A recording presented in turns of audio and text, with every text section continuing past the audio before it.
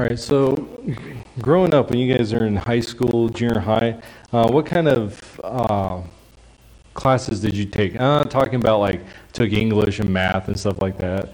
No one cares about those classes. I mean like other types of classes. Like who did home ec? Okay. Drama, choir, ag. Okay, yeah, I knew some guys doing ag. How about some other ones?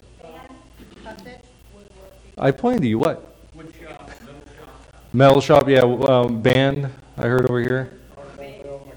Mechanic, okay. Orchestra, okay. Cross stitch, okay. Man, these are all the ones that aren't in schools anymore. The very less and less bands, less and less. I'm surprised Salome actually, they do band usually. First year students, everyone has to take band. I always thought that was really good. They also have to take the thing, whatever it's called. Wood shop? Wood shop, yeah. Drafting. Oh, my dad did that in high school. I'm pretty sure. What? Debate. Yeah, I think that's one of the best ones. Everyone should do that. Yeah. Okay. I don't think you took that in high school. I know. She's saying what she's taking. She takes a gymnastics class. What was that? Prize speaking. Is that kind of like a debate, public speaking type of thing? Sounds like Elizabeth said. Okay. Toastmaster, a class? Oh, what she? Okay. So I took this class. I don't know what it was called. It was like a life skills class, but it wasn't like a home ec. I did take one of those, in high school. But that's why I'm such a good husband. But I took this one in junior high that it focused on life skills, and if you were really good in the class, you got to stay into summer, and they call it summer school, and then you got to do more stuff. And so I got to do that too. But what was interesting in this class, it did like speaking in front of people, but that wasn't the point. Like it wasn't a debate or public speaking class. We learned things like puppeteering, and so that we in the summertime. Those that were lucky enough to be a part of that class, we went to the nursing homes around the county, and we actually put on puppet shows. And so it was a really interesting class, but the one thing that always stuck with me from this class was the listening. Like we learned to active listen. And in fact, it was a 2-day class. So we went to school one day in 45 minutes, and then the next day we did the exact same thing. Except what we would do is we would sit with a partner and would sit across from each other, and for 45 minutes, our partner would talk to us. That was it. They would talk to us, and our job was to listen, and then afterwards write down everything they said. Like that, we were to learn to active listen, and then the next day, we would do the opposite. We would speak, and they would listen, and they would have to write everything down. It was a really interesting, and it stuck with me all this time. And so I've always tried to be a good listener, and try to really take time, because I've learned that to listen is to learn. You can't really learn anything if you're not listening. And so I'm trying to incorporate this into my life. Now, sometimes I've been told, especially from kids, that I don't listen. But I try very hard. And so that's kind of what we're going to talk about today is listening to God. All right, so if you have your Bibles, we're going to be in 1 Samuel chapter 3. We're going to look at the entire chapter today. And so, but as we get into 1 Samuel 3, starting in verse 1, let's talk about where we are in our Wrecked series, right? We're talking about being wrecked by God in the sense of our lives before Christ. God wrecks that and brings us into his new life. Okay? So what are some of the things that God wrecks? And that's what we're talking about. So the first thing we talked about was from Paul's life. Paul was kind of this self-righteous, I am following God. Anyone that does not follow God the way that we specifically say in Judaism, then they are wrong and they need to be taken out, right? This was Paul's thing. And so God wrecks him by carrying out that self-righteousness, that idea that I can be good enough for God, that I am doing the Lord's work and I'm doing it at the expense of the people, right?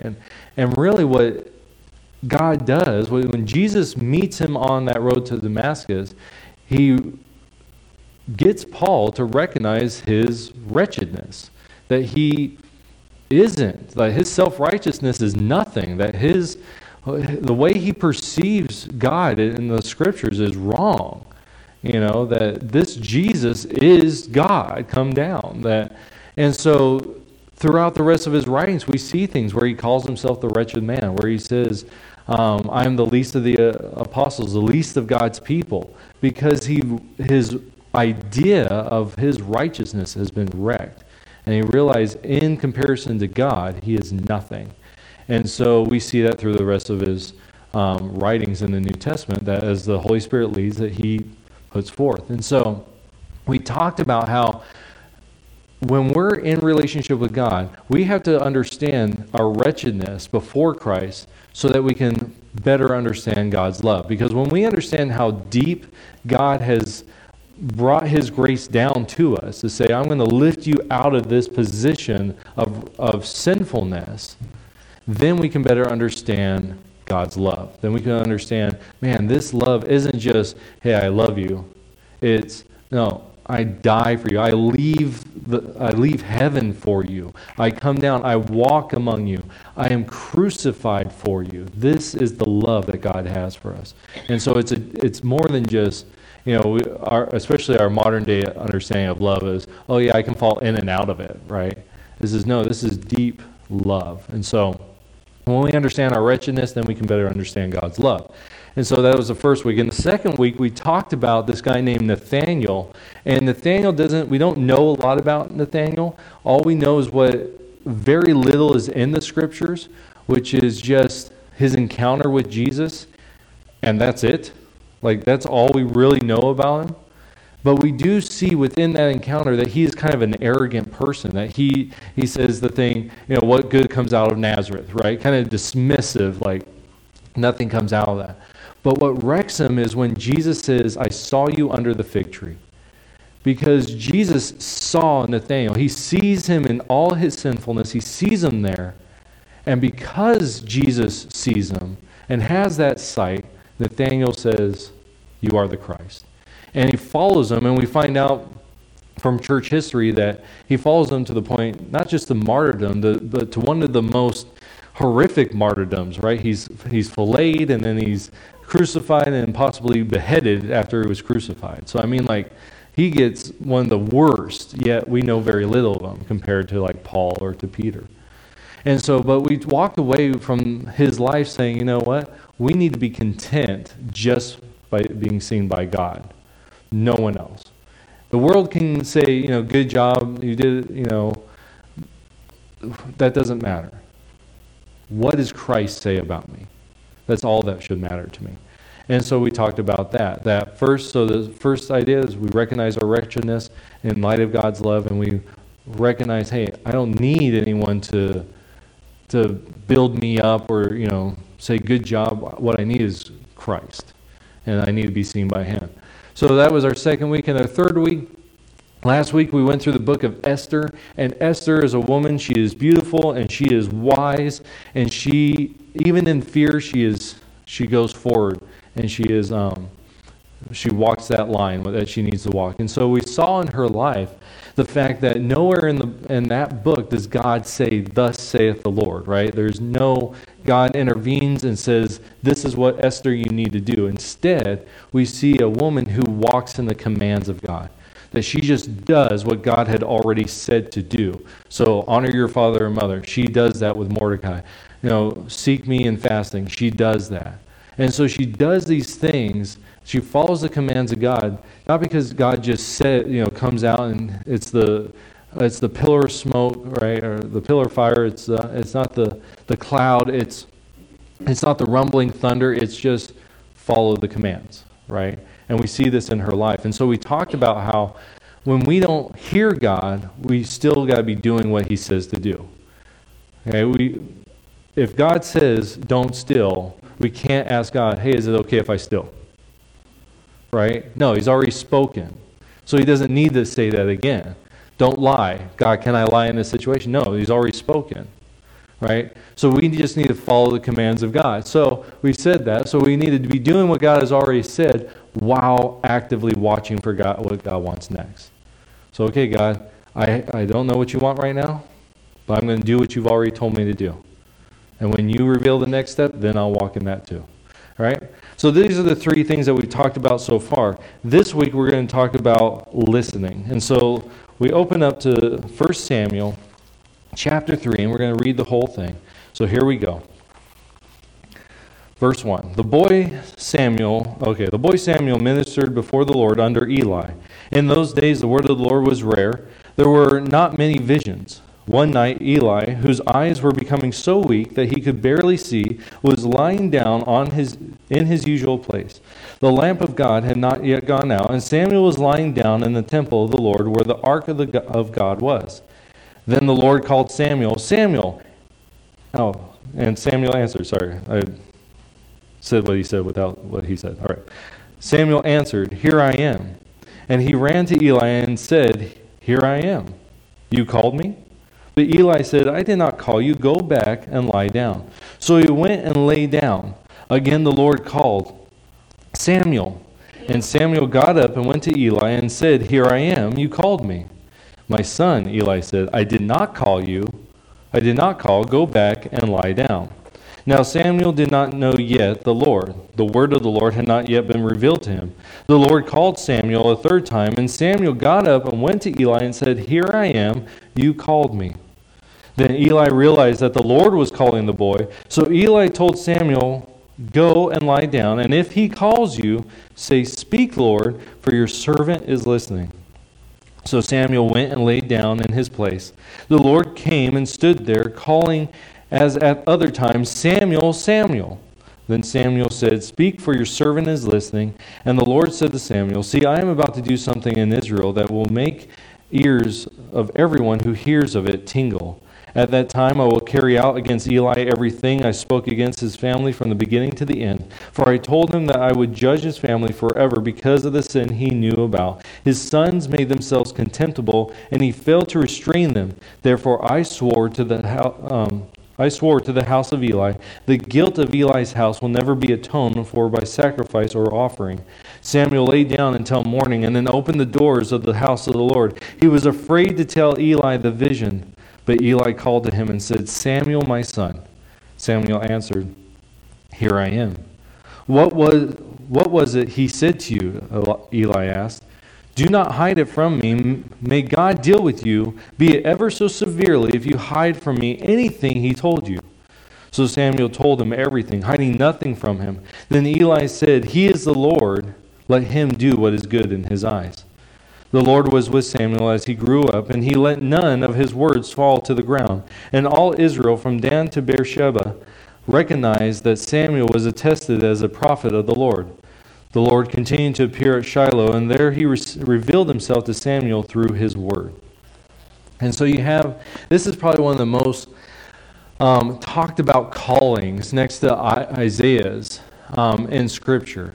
Next to Moses. I mean, you have these great callings of people from God. And so you have Moses, you have Abraham, you have Samuel, Isaiah, Ezekiel, all these different callings.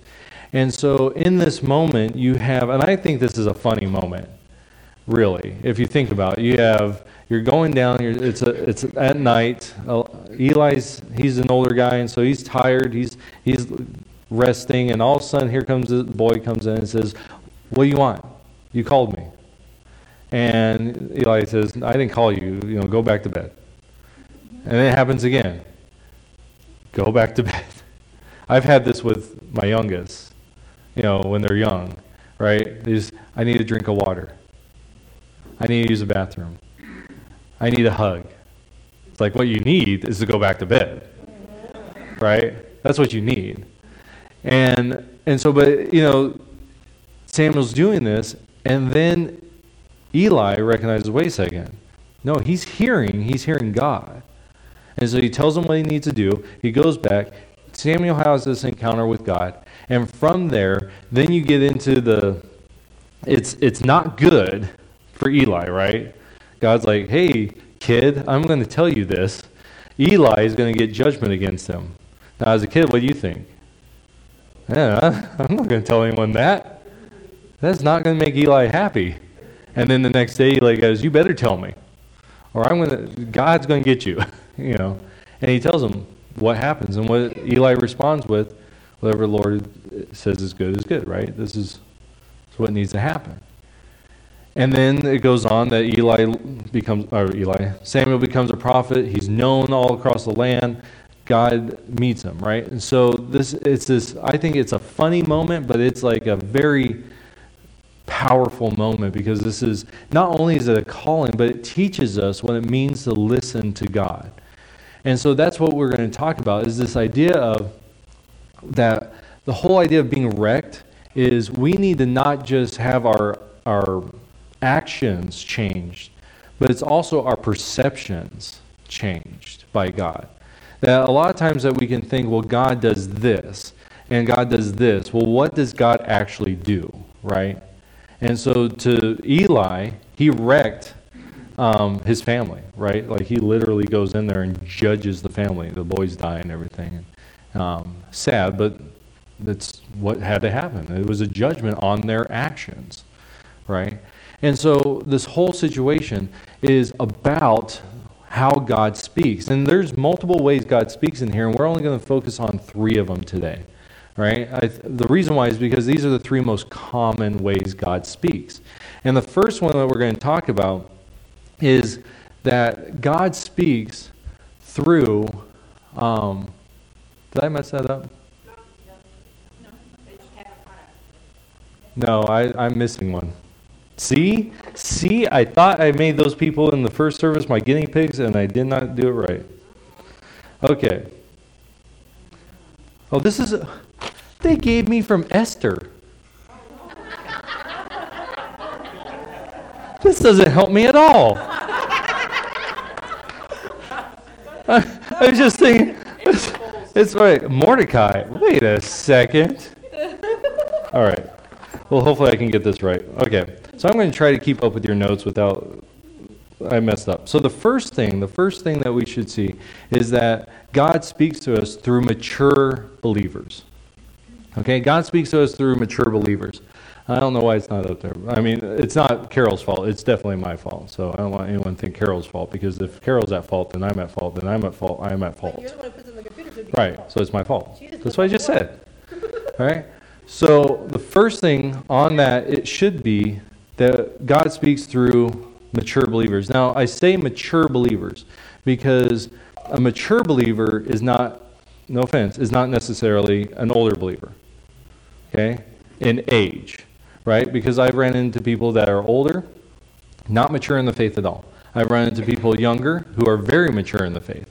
So it's a mature person in the faith. How do you know someone's mature? Just from Eli's life, okay? That's all we're looking at from the passage. 1, he knew that was God's voice, okay? So Eli knew the voice of God. Now, he didn't always do what was right. That's where the judgment comes. So a mature believer doesn't necessarily do everything right, okay? Because I've seen some mature believers, they've been godly, they've been right there, and they just messed up. I've seen that time and time again. And when we get to a point where like nothing can touch me, like in this prideful attitude, that's when you fall, right? That's when Scripture says that you fall, okay? So a mature believer recognizes that they can fall because they've recognized when they've fallen, okay? So there's that. And we actually see this in Eli's life. I'm going to mess that up constantly through this.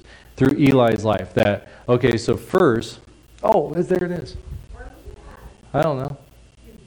We're up there. Oh, that's at the end. Anyways. Yeah, don't worry about that. Man, we're all messed up this morning. I thought I was going to have a good morning too, and then I messed up on that yesterday, and so it just messes you up. Yeah. So, but with Eli, so you have him, he knows God's voice, and so he's able to point Samuel to it, right? He's able to say, hey, that's God's voice. This is what you need to say in response, right? That I am your servant. Here I am your servant, right? And so that's one way we can know a mature believer. They know the voice of God themselves. That means that they've spent time, right, getting to know God and getting to know his voice. We'll see later on how they do that. But they have taken time, right? They have that relationship with God. Another way we can tell is at the end, when Samuel tells Eli what God has said, what does Eli respond with? That's what God says is good. What God says is good, right? This idea that God is right. And he accepts God's discipline, right? He accepts it. That, to me, is the stamp of a mature believer, is that when you mess up, you accept the responsibility. Because a perfect example of not accepting responsibility is a child, right? A child will not accept responsibility. They'll always say, I didn't do it. Yep. Yeah, it was this person. It was that person. Yep. Children do that. And so when I talk to someone and they don't take responsibility, I don't, like, they'll say, well, I'm an older person. A while back I had a boy, and he was married, and he came to me for counseling, and he's like, he tells me, you know, my wife she's just being mean to me, and I don't understand why. And I said, I know why. Because I've watched your Facebook. You do some bad stuff on there. Like, you post these pictures of other girls, and he's like, well, I don't do that. Let's go on your Facebook. You know, you're a boy, right? You're not a man. You're not mature. It's because mature people accept responsibility. They accept what they do. And we see that in Eli's life. So Eli, he speaks, he says, I know the voice of God, this is what you need to do. And he accepts the responsibility when God speaks, knowing that whatever God says is just. And that's a sign of a mature believer. And so you have both the relationship with God, with the intimacy of the voice of God, knowing the voice of God, and the responsibility that comes with maturity. And so these two things, I think, are stamps of a mature Christian. Now, there's more to it, but in this, we can see those stamps. So we need that from believers. So a perfect example of this through Scripture is with Rehoboam, right? You get to 2 Kings, and there's this, Rehoboam becomes king. And I was sharing this with one of my kids the other day. Rehoboam becomes king, and he asks, the people say, hey, you need to stop taxing us so bad like your father did. It's too much of a burden. And Rehoboam asks the wise counselors, what should I do? And they say, yes, you need to relieve the taxes, not so heavy. And then he asks his friends about the same age, what should I do? And they say, you should do double it. Make them really suffer, really push it. And what does he do? He does what his friends say, and it tears the kingdom in half. And so we need to find people that have that they're mature believers that have wise counsel from. And so we need to have that in our lives. The second one, okay, so let me give you an example of this. This is where that next slide comes in. Okay, so an example of this, to me, the best example in Scripture comes from Exodus 18. Okay, if you've been in church, you know the story. And if you haven't been in church, but you've seen the Prince of Egypt, you basically know the story, right? Moses, he's saved down the river, right? He becomes a Prince of Egypt. He kills a man. He runs off. He comes back as the messenger of God when he encounters God in the burning bush, right? And then he comes, the 10 plagues happen, they leave, the crossing of the Red Sea happens, and now, so we're at that point. We're past the Red Sea. And they're headed off towards the mountain of God to meet God. Chapter 18 happens before that. And this is what happens. Chapter 18, starting in verse 17, Moses' father-in-law shows up. This is one of the reasons why I have respect for my father-in-law, okay? Because of this passage, right? He's never going to watch this. So don't tell him that I say anything good, because he's a Giants fan, so there's hardly anything good about him anyways. But this is something, my wife's over there, and so, anyways, he actually, last night, what's it called? He made fun of me last night. Okay, so you know what? I've got a little open sore here.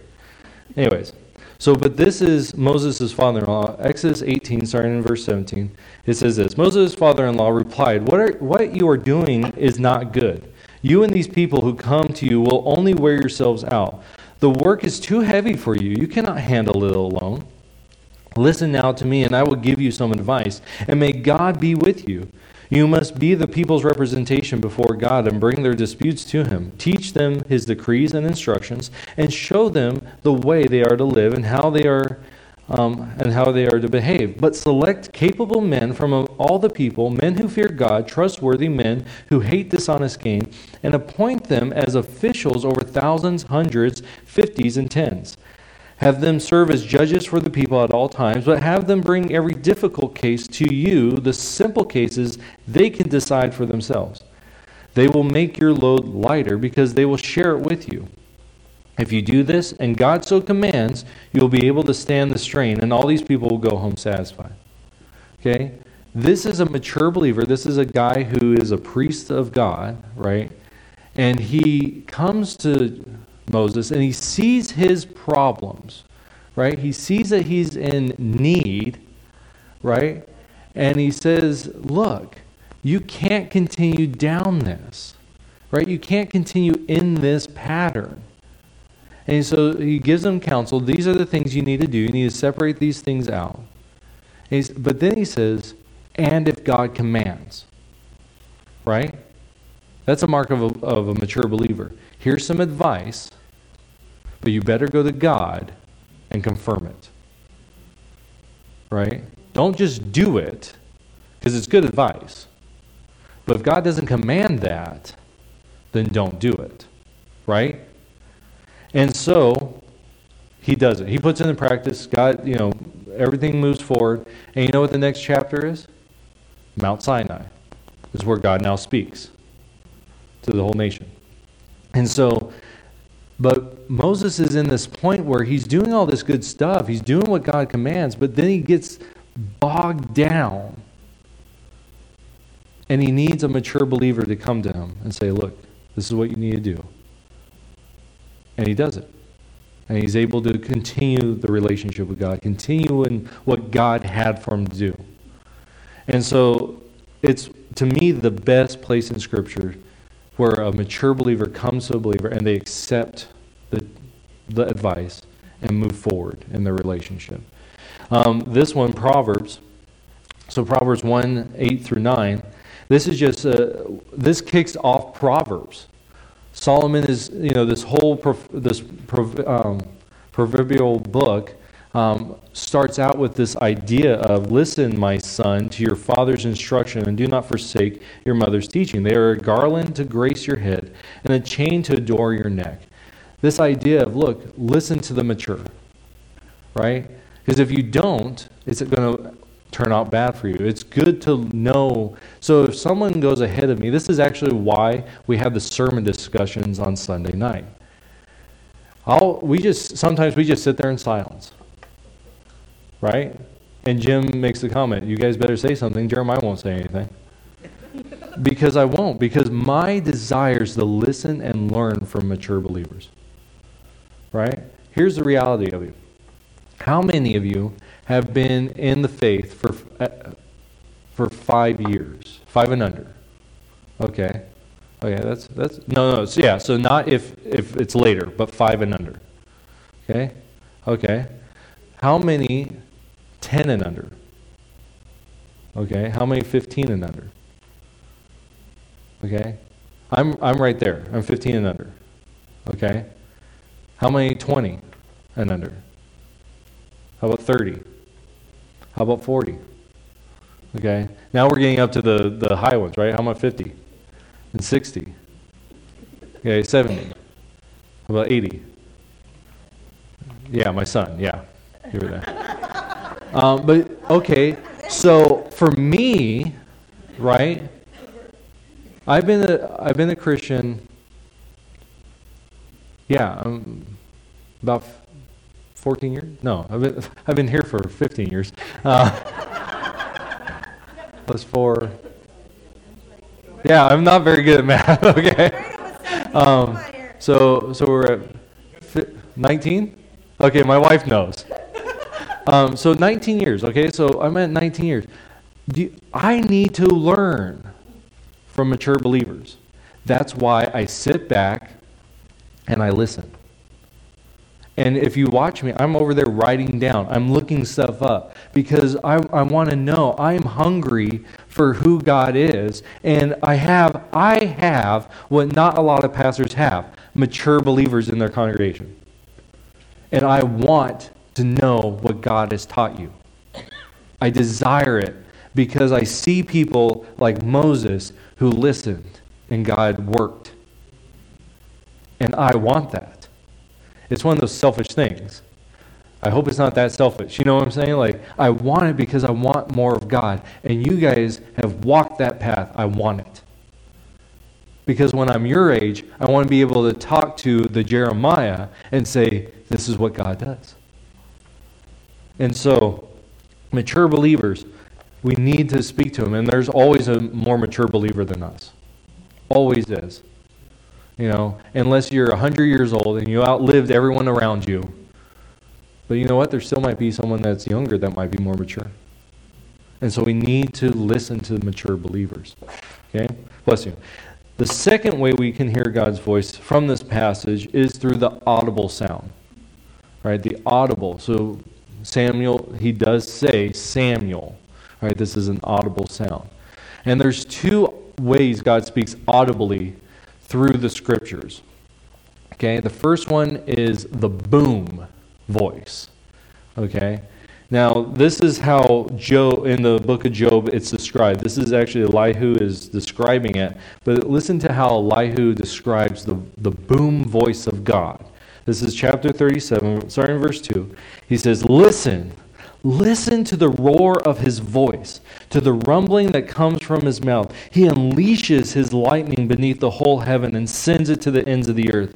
After that comes the sound of his roar. He thunders with his majestic voice. When his voice resounds, he holds nothing back. God's voice thunders in marvelous ways. He does great things beyond our understanding.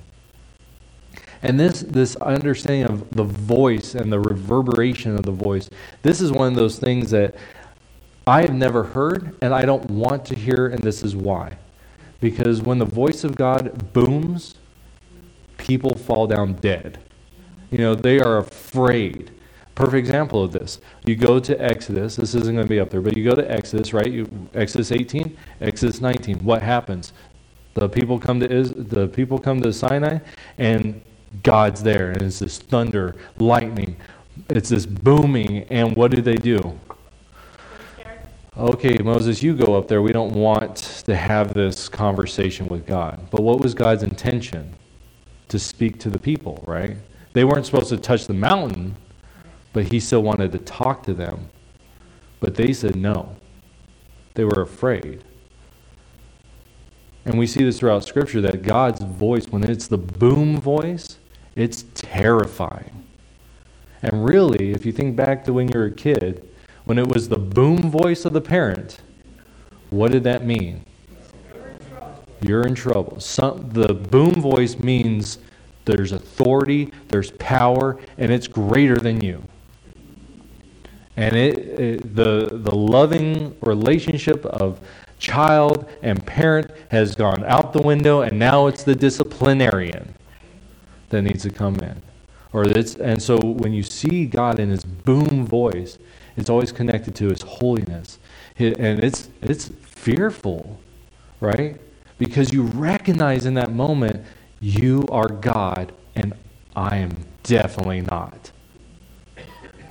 And so I've never heard this. I have talked to believers that have heard this voice, and this is what they get. This is a powerful thing. It shudders your bones type of thing. And so the other type that we see in Scripture, We can see in 1 Kings 19, 9 through 18. And this comes on, and I love this story. It's one of my favorite stories in the Old Testament. It's Elijah. And in 1 Kings, you get this great moment where Elijah's on the mountain, and it's him versus these 400 prophets of Baal, and he challenges them, and he says, you make an altar, I'll make an altar. Whichever God burns it first, that's the true God. And he says, you go first. And they're over there, they're doing their thing, they're cutting themselves, and he's making fun of them. And it's really a great, it's hilarious. It's a really funny passage. And then he's like, we'll let my God do this. And he says, bring some water. And he says, douse that thing, get it so it's soaking wet. And then he says, God, you're the true God. And he prays, and here comes the fire of God. It burns it up. It says it licks everything up. It just consumes the altar. And then Elijah says, see those guys over there, those 400 guys? Let's kill them. It's it's just this powerful scene. And then it's like in the very next verse, Jezebel, the queen, she's the one that's getting all these people to come over to get Israel to follow Baal. She's like, I want to kill Elijah. And so what does Elijah do? He runs. And he runs away. And the angel comes to him in the wilderness and says, go to this mountain, which is the same mountain, it's Mount Horeb, Mount Sinai. And Elijah goes there and he's completely bummed out. He's depressed and everything because he thinks he's all by himself. He's going to die. And this is the passage we get right then. And so in 1 Kings, starting in verse 11, 1 Kings 19, starting in verse 11, it says, the Lord said, go out and stand on the mountain in the presence of the Lord. By the way, side note, this is a little bit of personality of God. The Lord, go out to see the Lord speaking, go out to see the Lord. Anyways, it's very connected to Exodus 3 in this passage. Anyways, see, there's so much in Scripture, we can't tackle everything. The Lord said, go out and stand on the mountain in the presence of the Lord, for the Lord is about to pass by. Then a great and powerful wind tore the mountains apart and shattered the rocks before the Lord, but the Lord was not in the wind. After the wind there was an earthquake, but the Lord was not in the earthquake. After the earthquake came a fire, but the Lord was not in the fire. After the fire came a gentle whisper. When Elijah heard it, he pulled his cloak over his face and went out and stood at the mouth of the cave. Then the voice said to him, what are you doing here, Elijah? Very reminiscent of other parts of Scripture where God asks questions. But you notice that Elijah is a mature believer, even though he messed up, because when the voice came, he recognized it. It was in the whisper. And so he goes out there, he covers his face in the presence of God, and he goes out there to listen. And we see this throughout Scripture a lot, that God speaks closely with people. This whisper. There's the boom. There's constant booms, always connected with holiness. And there's whispers too. Come close. Right? This idea that you come close. Come here. Let me talk to you. And really, if you think about it, this is booms, right, are the get your attention type of things. And whispers are the more intimate things. And so one is trying to get attention, right? You're trying to get their attention, trying to help them understand something. The other one is come close so I can talk to you. And this, we do this in our lives. This is how I always describe it. When you're in a group and you have it's a party, right? And there's people, everyone, and you see your friend over there, and you go, hey, Fred, over here, right? The boom, right? The booming voice, right? You get their attention. But when you're close, you're going to talk in a normal tone, right? You're going to whisper, right? People don't overhear because you have things to talk about. You might leave the room so you guys can talk, right? You never say across the room when there's a bunch of people that you don't know, hey, Fred, how is that boil on your backside doing? Right? Because that's not something you say. Because the relationship is close, you would talk to them about that, right? And so this is the difference between the two voices of God. And I'll share with you. This voice I have heard, like personally, and I'll tell you when it was. So I was on the back of my porch at the house where I lived my last few years with my parents. I was on the back porch, nothing. I was about 16 years old. I just come to Christ, 16, going on 17. And I was just out there, and this is all it said. It was bright, I lived out in the country, so in this little town. And it was just, I made that. That was it. I was just looking up at the stars, and the voice said, I made that. That was it. I remember it clear as day. Bright stars, bright sun, bright moon. It was like a blue, it was dark blue over here, but then it was a lighter blue sky. It was still dark, but still light blue. Green grass. Still remember the day perfectly, and I hear the voice even now. I made that. That was it. And I've never heard the whisper again in that way, but I've heard it again. But in that, it was audible. And I still feel like if someone was around, they would have heard it too. But it was just, I made that. Like I said, I've never heard the boom, but I've heard that. The last way, the final way in which God speaks that we see in this section, right, is this. God speaks through His Word, right? In the very last verse of this chapter, it says, "The Lord continued to appear at Shiloh, and there He revealed Himself to Samuel through the Word." So He called Samuel, but then He revealed Himself through the Word. This is really important because the Word is our primary way God speaks. It's the primary way. And so we see things like in John 14:26. In John 14:26, Jesus says this, "But the Advocate, the Holy Spirit, whom the Father will send in my name, will teach you all things and will remind you of everything I have said to you." And so what did the apostles do? What did the disciples do? They write down everything that God had said to them, right? Or not everything, but things for us to understand, in certain ways as the Holy Spirit led, for us to understand who He is. That's the Scriptures, right? And so what now? I read the Scriptures, and then what the Holy Spirit does? Remind me. Jeremiah, remember what Jesus said here. Remember what God told the Israelites. Remember this. And I go, okay, I'll do that. If that's what you want, then that's what I need to do. Help me do that. Right? So that's one thing. In Joshua 1:8, you might have heard the verse, Joshua 1:9, "Be strong and courageous," right? That gets put on billboards, it gets put on walls. What comes before that? This. "Keep this book of the law always on your lips, meditate on it day and night, so that you may be careful to do everything written in it. Then you will be prosperous and successful." And then he says, "Be strong and courageous." You can't be strong and courageous without diving into God's Word. You're going to be weak and scared because you don't have God's voice right there with you.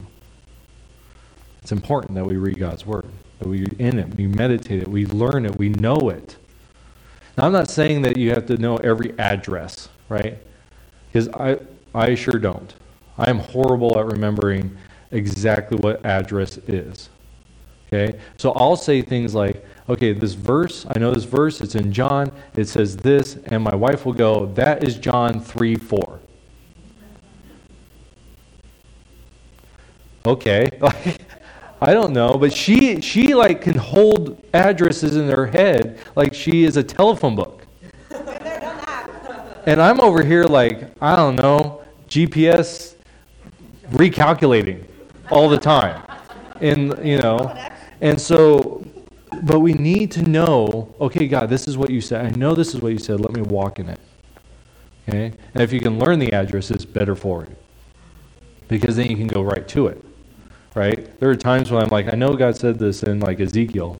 And I'm like, Okay, now I spend the next hour finding it, and it was in chapter 1. You know, and I'm so bad at that. But we need to know it. God, take me to it. God, remind me. And then the Hebrew writer, he says this, in the opening of his in his book, he says, in the past, God spoke to our ancestors through the prophets at many times and in various ways. Okay? But in these last days, he has spoken to us by his Son, whom he appointed heir of all things, and through him also he made the universe. Where do we get those words? They're in his written word. That's where they are. So where do I need to go? Jesus, where'd you speak? Do I go to the Quran? Right? Do I go to the Vedas? No, I go to the Bible. Because this is where his word is. This is where it's written down. It's not written in these other books. It's right in here. That's why it's important. Okay? Now, I want to do a couple of things real quick. First, I've heard this said. You can talk to God, but you can't. But if God talks to you, you're crazy. Okay? The reason why I don't care about that and is because of what we talked about with Nathaniel. I only need to be seen by God. So if he talks to me, I don't care if the world says I'm crazy. It doesn't matter. It does not matter if the world says I'm crazy. Because I love what 1 Corinthians 1:18. I did a whole sermon on this one verse for Good Friday one time. For the message of the cross is foolishness to those who are perishing, but to us who are being saved is the power of God. So I don't care if I look crazy in front of people.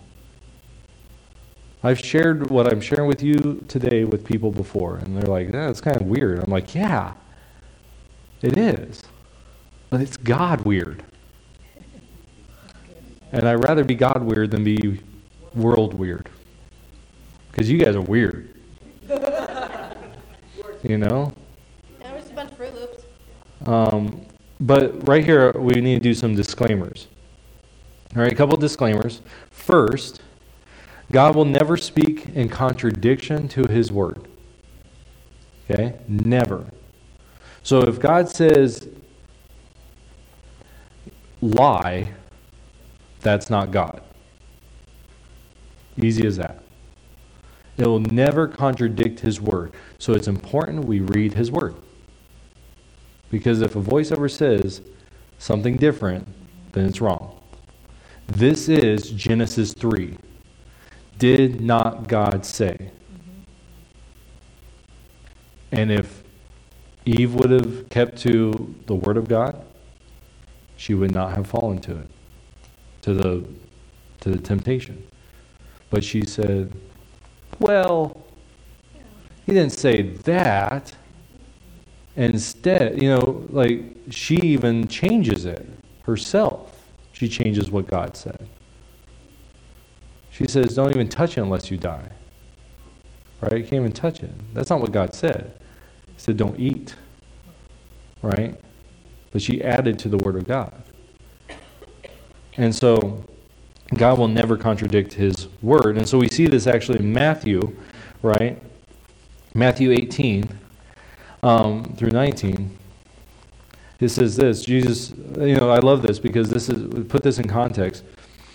We get the Beatitudes, the blessings, right? Blessed are the poor in spirit, blessed, all these blessings. And then you skip this part, but then you go into and you just have Jesus saying things like, you have heard it said, right? You have heard it said these things again and again, right? But right before that, but in between, you get this verse, or these series of verses. And it's really important that we know that, because everything that follows hinges on that. And so he says this in verse 18, bless you. It says, for truly I tell you, until heaven and earth disappear, not the smallest letter, not the least stroke of a pen will by any means disappear from the law until everything is accomplished. Therefore, anyone who sets aside one of the least of these commands and teaches others accordingly will be called least in the kingdom of heaven. But whoever practices and teaches these commands will be called great in the kingdom of heaven. What's really interesting about this is, so what is Jesus talking about? Right? It's talking about the entirety of the Old Testament, right? Because these are the commands and the words of God.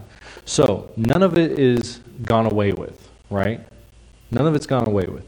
And really, if you're not in Christ, you're still under the penalty of sin, right? And how do you know the penalty of sin? That's really interesting. So you go into the Old Testament. The Old Testament's really 3 laws, right? You go into the law, it's really 3 laws, right? You have the civil law, which is how do you live as the people of God as a civilization, right? So this is, if the brother steals your donkey, you are compensated, right? That type of law. Then you have the ceremonial laws, which are the religious laws, which are you have to bring this certain animal at this certain time to be sacrificed, right? And then you have the moral law, which is do not murder. Okay? It's the 10 Commandments, basically, right? But it's so the moral law is the law that from everything comes. You're a sinner by breaking that law. Now, if you want to do it on your own, civil law, ceremonial law.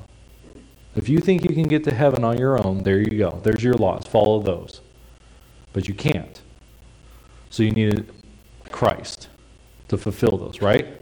Am I saying anything that's too weird? Okay? No, so Christ, because we can't do that, we can't keep any of that, we have Christ who does it all. Keeps all 3 laws perfectly. Okay? And now we have access to God through Christ and Christ alone. But if you want to do it on your own, there's the laws. Have fun with that.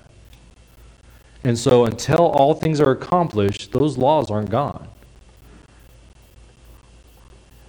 But what does Jesus say about those laws?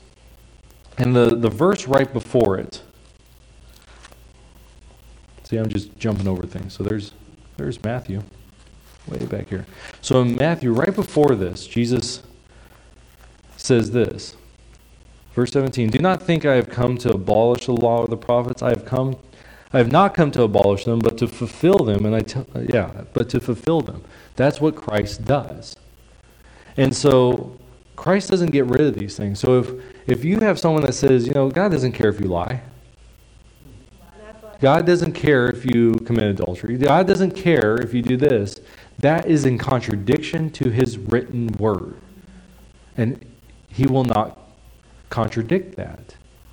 Unless it's been, and it's not even unless, it's if God has fulfilled something, right? He's fulfilled the ceremonial law. So do you have to not eat shellfish? All right? No. Why? Because Christ has fulfilled those requirements, right? He's fulfilled certain things, but you know what? You still can't murder.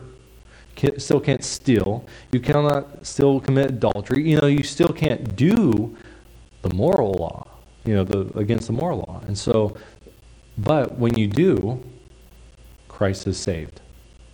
His blood covers. And so, but if someone ever says something, and this is how Paul says it in Galatians. So in Galatians 1:8-9 says this, but even if we or an angel from heaven should preach a gospel other than the one we preach to you, let them be under God's curse.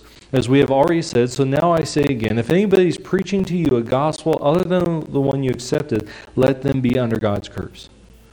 That's heavy stuff right there. That's if someone comes to you and says, Jesus didn't really die, you need to believe in this other Christ. That is wrong. Right?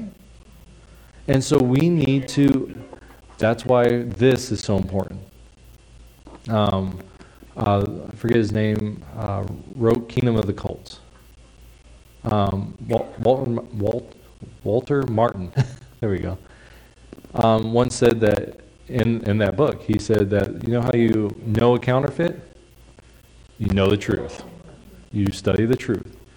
Here it is. This is the most important thing of anything that we could do during the day, is to read the Word of God. Okay? The second disclaimer is this, and this is one that I just want to share with you because it's one I get. Okay? I've had younger believers come to me and say, I'll share I try not to share that story of hearing the whisper of God. I try not to share that because of this. I've had younger believers come to me and say, I've never heard that. Does that mean that God doesn't love me as much? Or does that mean that my standing with God is not as good as yours? Is that why you're more spiritual than me? You know, so I try not to share that story because the reality is no. The Hebrew writer, in his opening verse, he says, in the past, God spoke to our ancestors through prophets at many times in various ways. I think God still speaks in various ways. Now, what I mean by that is not that new revelation, new, ways of salvation, none of that, but rather in our relationship with God, he speaks in different ways. We're all different. We're all different children of God. And so God's going to speak to us in different ways. And so don't ever think that if I don't hear an audible voice, therefore I am less. No, because God works in your life the way he does. And so it's not. If you hear the boom voice, I've never heard that. I've talked to believers that have said that they've had visions that were so real that they could feel the flames of God's holiness. I've never had a vision like that. And I don't ever consider myself less. Because God, in that relationship with that believer, spoke differently. Because he had purpose in it. And if he ever does that with me, cool. If not, cool. It's what Eli said. Whatever God wants, right? It's his prerogative. But we need to understand that it's not a thing to where, you're less of a believer. Okay? So 2 disclaimers. So the final thing is just the challenge. I know we're always over, but this is what I tell the people. Our services are an hour and a half long. So I just want to challenge you to this week. 1, seek out mature believers to speak into your life. Okay? You might have someone that you know, and you can just go to them and tell them, hey, if you ever see anything wrong in my life, I know you're a godly person, I know you follow God, can you speak into my life? This is why I have the elders, I have other people in my life that I purposely go to and I say, your job is to keep me accountable. If you see something in my life, you tell me. If God says something to you, you tell me. Because I want mature believers to speak into my life. Even when people that are not in that position, right? I haven't said come to me. If you come to me, and I had a brother come to me this past year and say something to me, I am taking that to God. I'm going to go before God and say, okay, God, one of your people said this to me. Okay, God, talk to me. What do I need from you? What are you saying to me through them? So anyone can come to me and say something to me, and I will take it under advisement. Okay, I will take it before God because I want to know where I can better follow God. Because I want him to do whatever he wants with me. And sometimes that means he slaps me in the head. Those aren't fun times, but it helps me. And I follow him better. So if you're sitting there going, man, God told me that, wanted me to share this with Jeremiah, I'm not going to do that because, he doesn't need to know that. No. You better do it. Because if God said it to you, you better tell me. Because if not, he's going to tell me another way, and then he's going to get someone to tell you. So let's just skip the middleman, right? So that's 1. Find people that are mature believers that you can go to and say, hey, can you speak into my life? Because you are further down the road than I am. The second thing is to take some time and seek God in an audible voice. I don't think it's wrong for us to seek God speaking to us. Right? Here am I. This is what Samuel said. Here am I. So the only thing I would suggest is cut out the junk. Turn off the cell phone, turn off the TV. We have a desert upon desert out here. Take a walk. Watch out for snakes, watch out for scorpions. They are out. But take a walk. God, speak to me. And then active listening. Because this is one of the things, I do this every Sunday. Okay? I'm praying as I'm getting up. And this Sunday, I was thinking of something else, and I go, wait a second. I completely took my focus off you, God. I'm supposed to be focusing right now on you. And I'm thinking about this other thing. God, take that away from me so I can hear you. And so that was this morning. So take a walk. God, speak. Okay? The last one is read your scriptures. I always tell people, especially in our apologetics class, you better be checking me on everything. Okay? Go to the scriptures that I use, because sometimes we're only looking at one verse. Go to that verse. Look at the 30 around it, right? The 10 before it, the 10 around it, and then the 10 under it. And make sure that that's what God says. Plus then, you're going to be reading through this book a lot. Because we are all over this book. And if you're here in the summertime and you're going through the book of Matthew with us, you're going to read that thing over and over and over again. And you're going to get so used to Matthew that it's always going to be on your mind. Because it always is on my mind. I'm just constantly remembering things. I'm like, oh yeah, that happened in Matthew. And then I'll get them mixed up because I'll be reading Luke too. And I'm like, wait a second. Luke said, who said that? You did. Right? Thank you. Right? It's like, so anyways, thank you.